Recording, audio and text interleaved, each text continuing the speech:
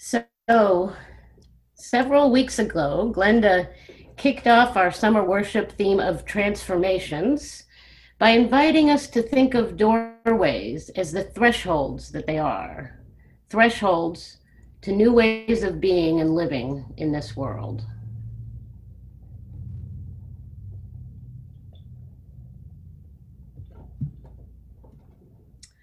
Over the years, I've heard many friends and members of this beloved congregation, including some of the people you see here, tell their stories of how their lives were transformed by walking in the door to our treasured and most dearly missed chapel on Gleedsville Road. My first time stepping through these doors is super easy to remember. It was on May 19th, 2007. The occasion was a fundraiser for Equality Loudoun, 8 years before the Supreme Court legalized same-sex marriage in the United States. And the performance was by none other than the legendary and fabulous Emma's Revolution. I've kept a copy of this program for many reasons, and looking at it again was such a fun trip down memory lane. I was reminded of our old mission statement, which I would take the time to read aloud, but these summer sermons are supposed to be on the shorter side. So the event organizers, some of whom are with us today, put together a silent auction to raise more money. And they also sold ads in the program, like this one here, paid for by All Ages Read Together, or ART, before it even had an official logo. I think that's just some stock photo there. At the time, Sandy Shahada and I were friends.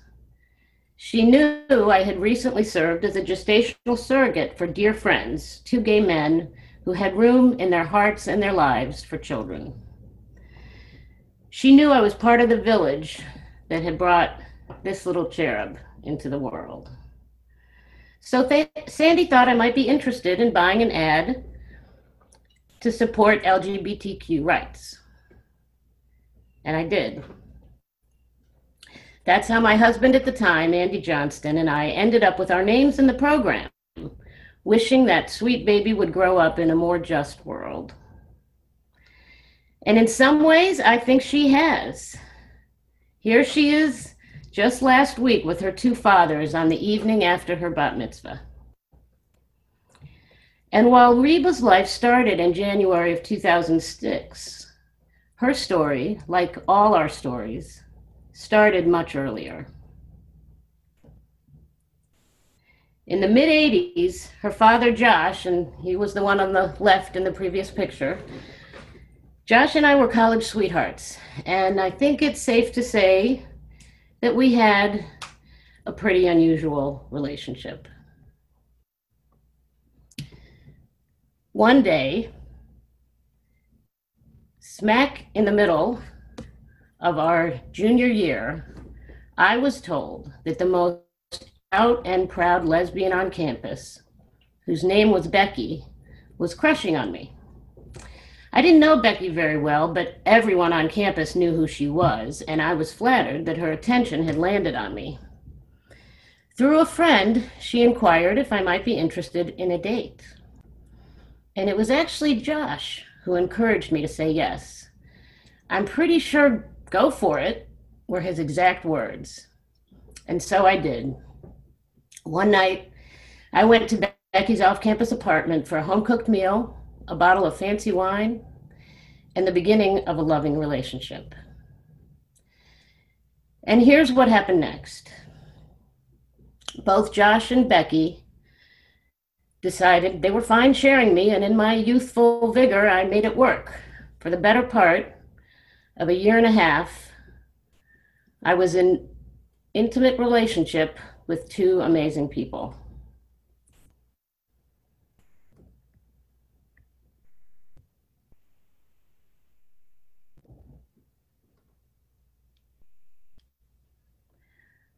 And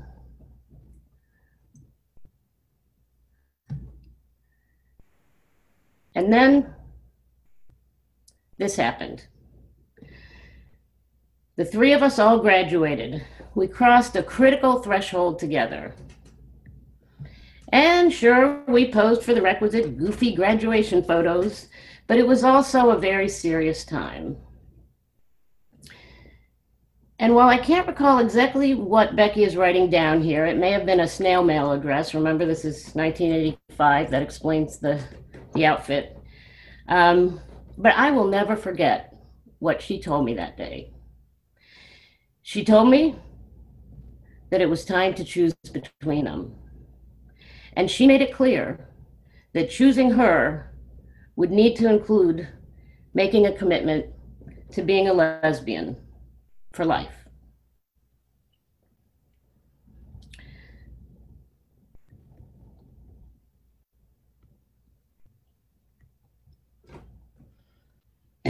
At the time, and no doubt still today, Becky was a little more radical than I was. I thought of myself as a risk taker, a rule bender, a rebel rouser, but being gay in 1985 was not an easy path. And I suppose I was simply not brave enough for the challenges I would face. So I picked Josh. And that summer, as we were vacationing at his parents' home on Martha's Vineyard, as he was coming to terms with being gay, Josh broke up with me. How could either of us have known that 21 years later, on that very same island, I would deliver his firstborn daughter?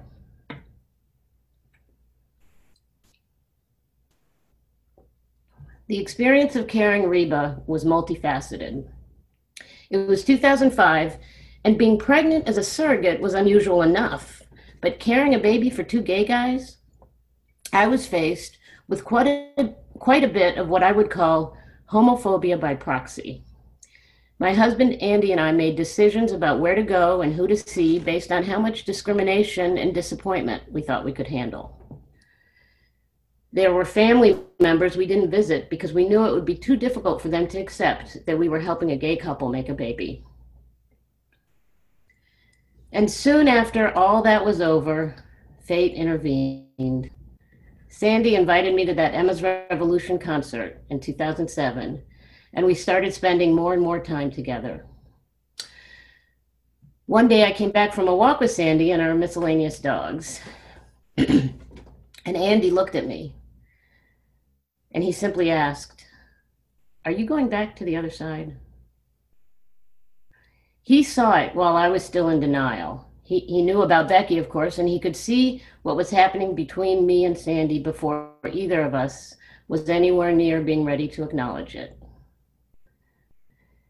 Andy is an amazing human being, unbelievably sensitive and kind. It was a very, very difficult time for us and for many of our loved ones.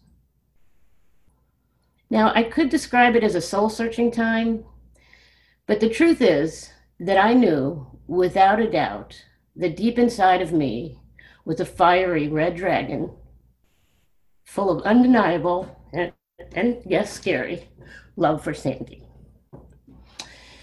Andy and I went to counseling together, and after a while I kept going on my own, where I learned about lugs and lambs.